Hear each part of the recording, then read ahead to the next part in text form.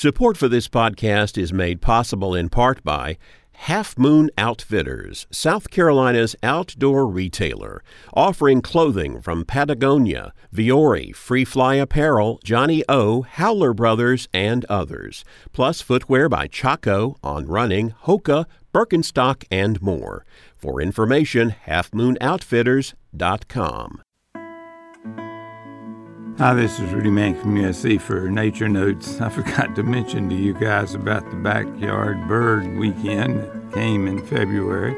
But a lot of you looked in your backyard and got a pretty good list, and just want to share mine with you. Dark-eyed juncos, house finch, purple finches. I keep getting those at my feeders. American goldfinch, downy woodpecker, red-bellied woodpecker, and a yellow-bellied sapsucker that's been hanging around the suet.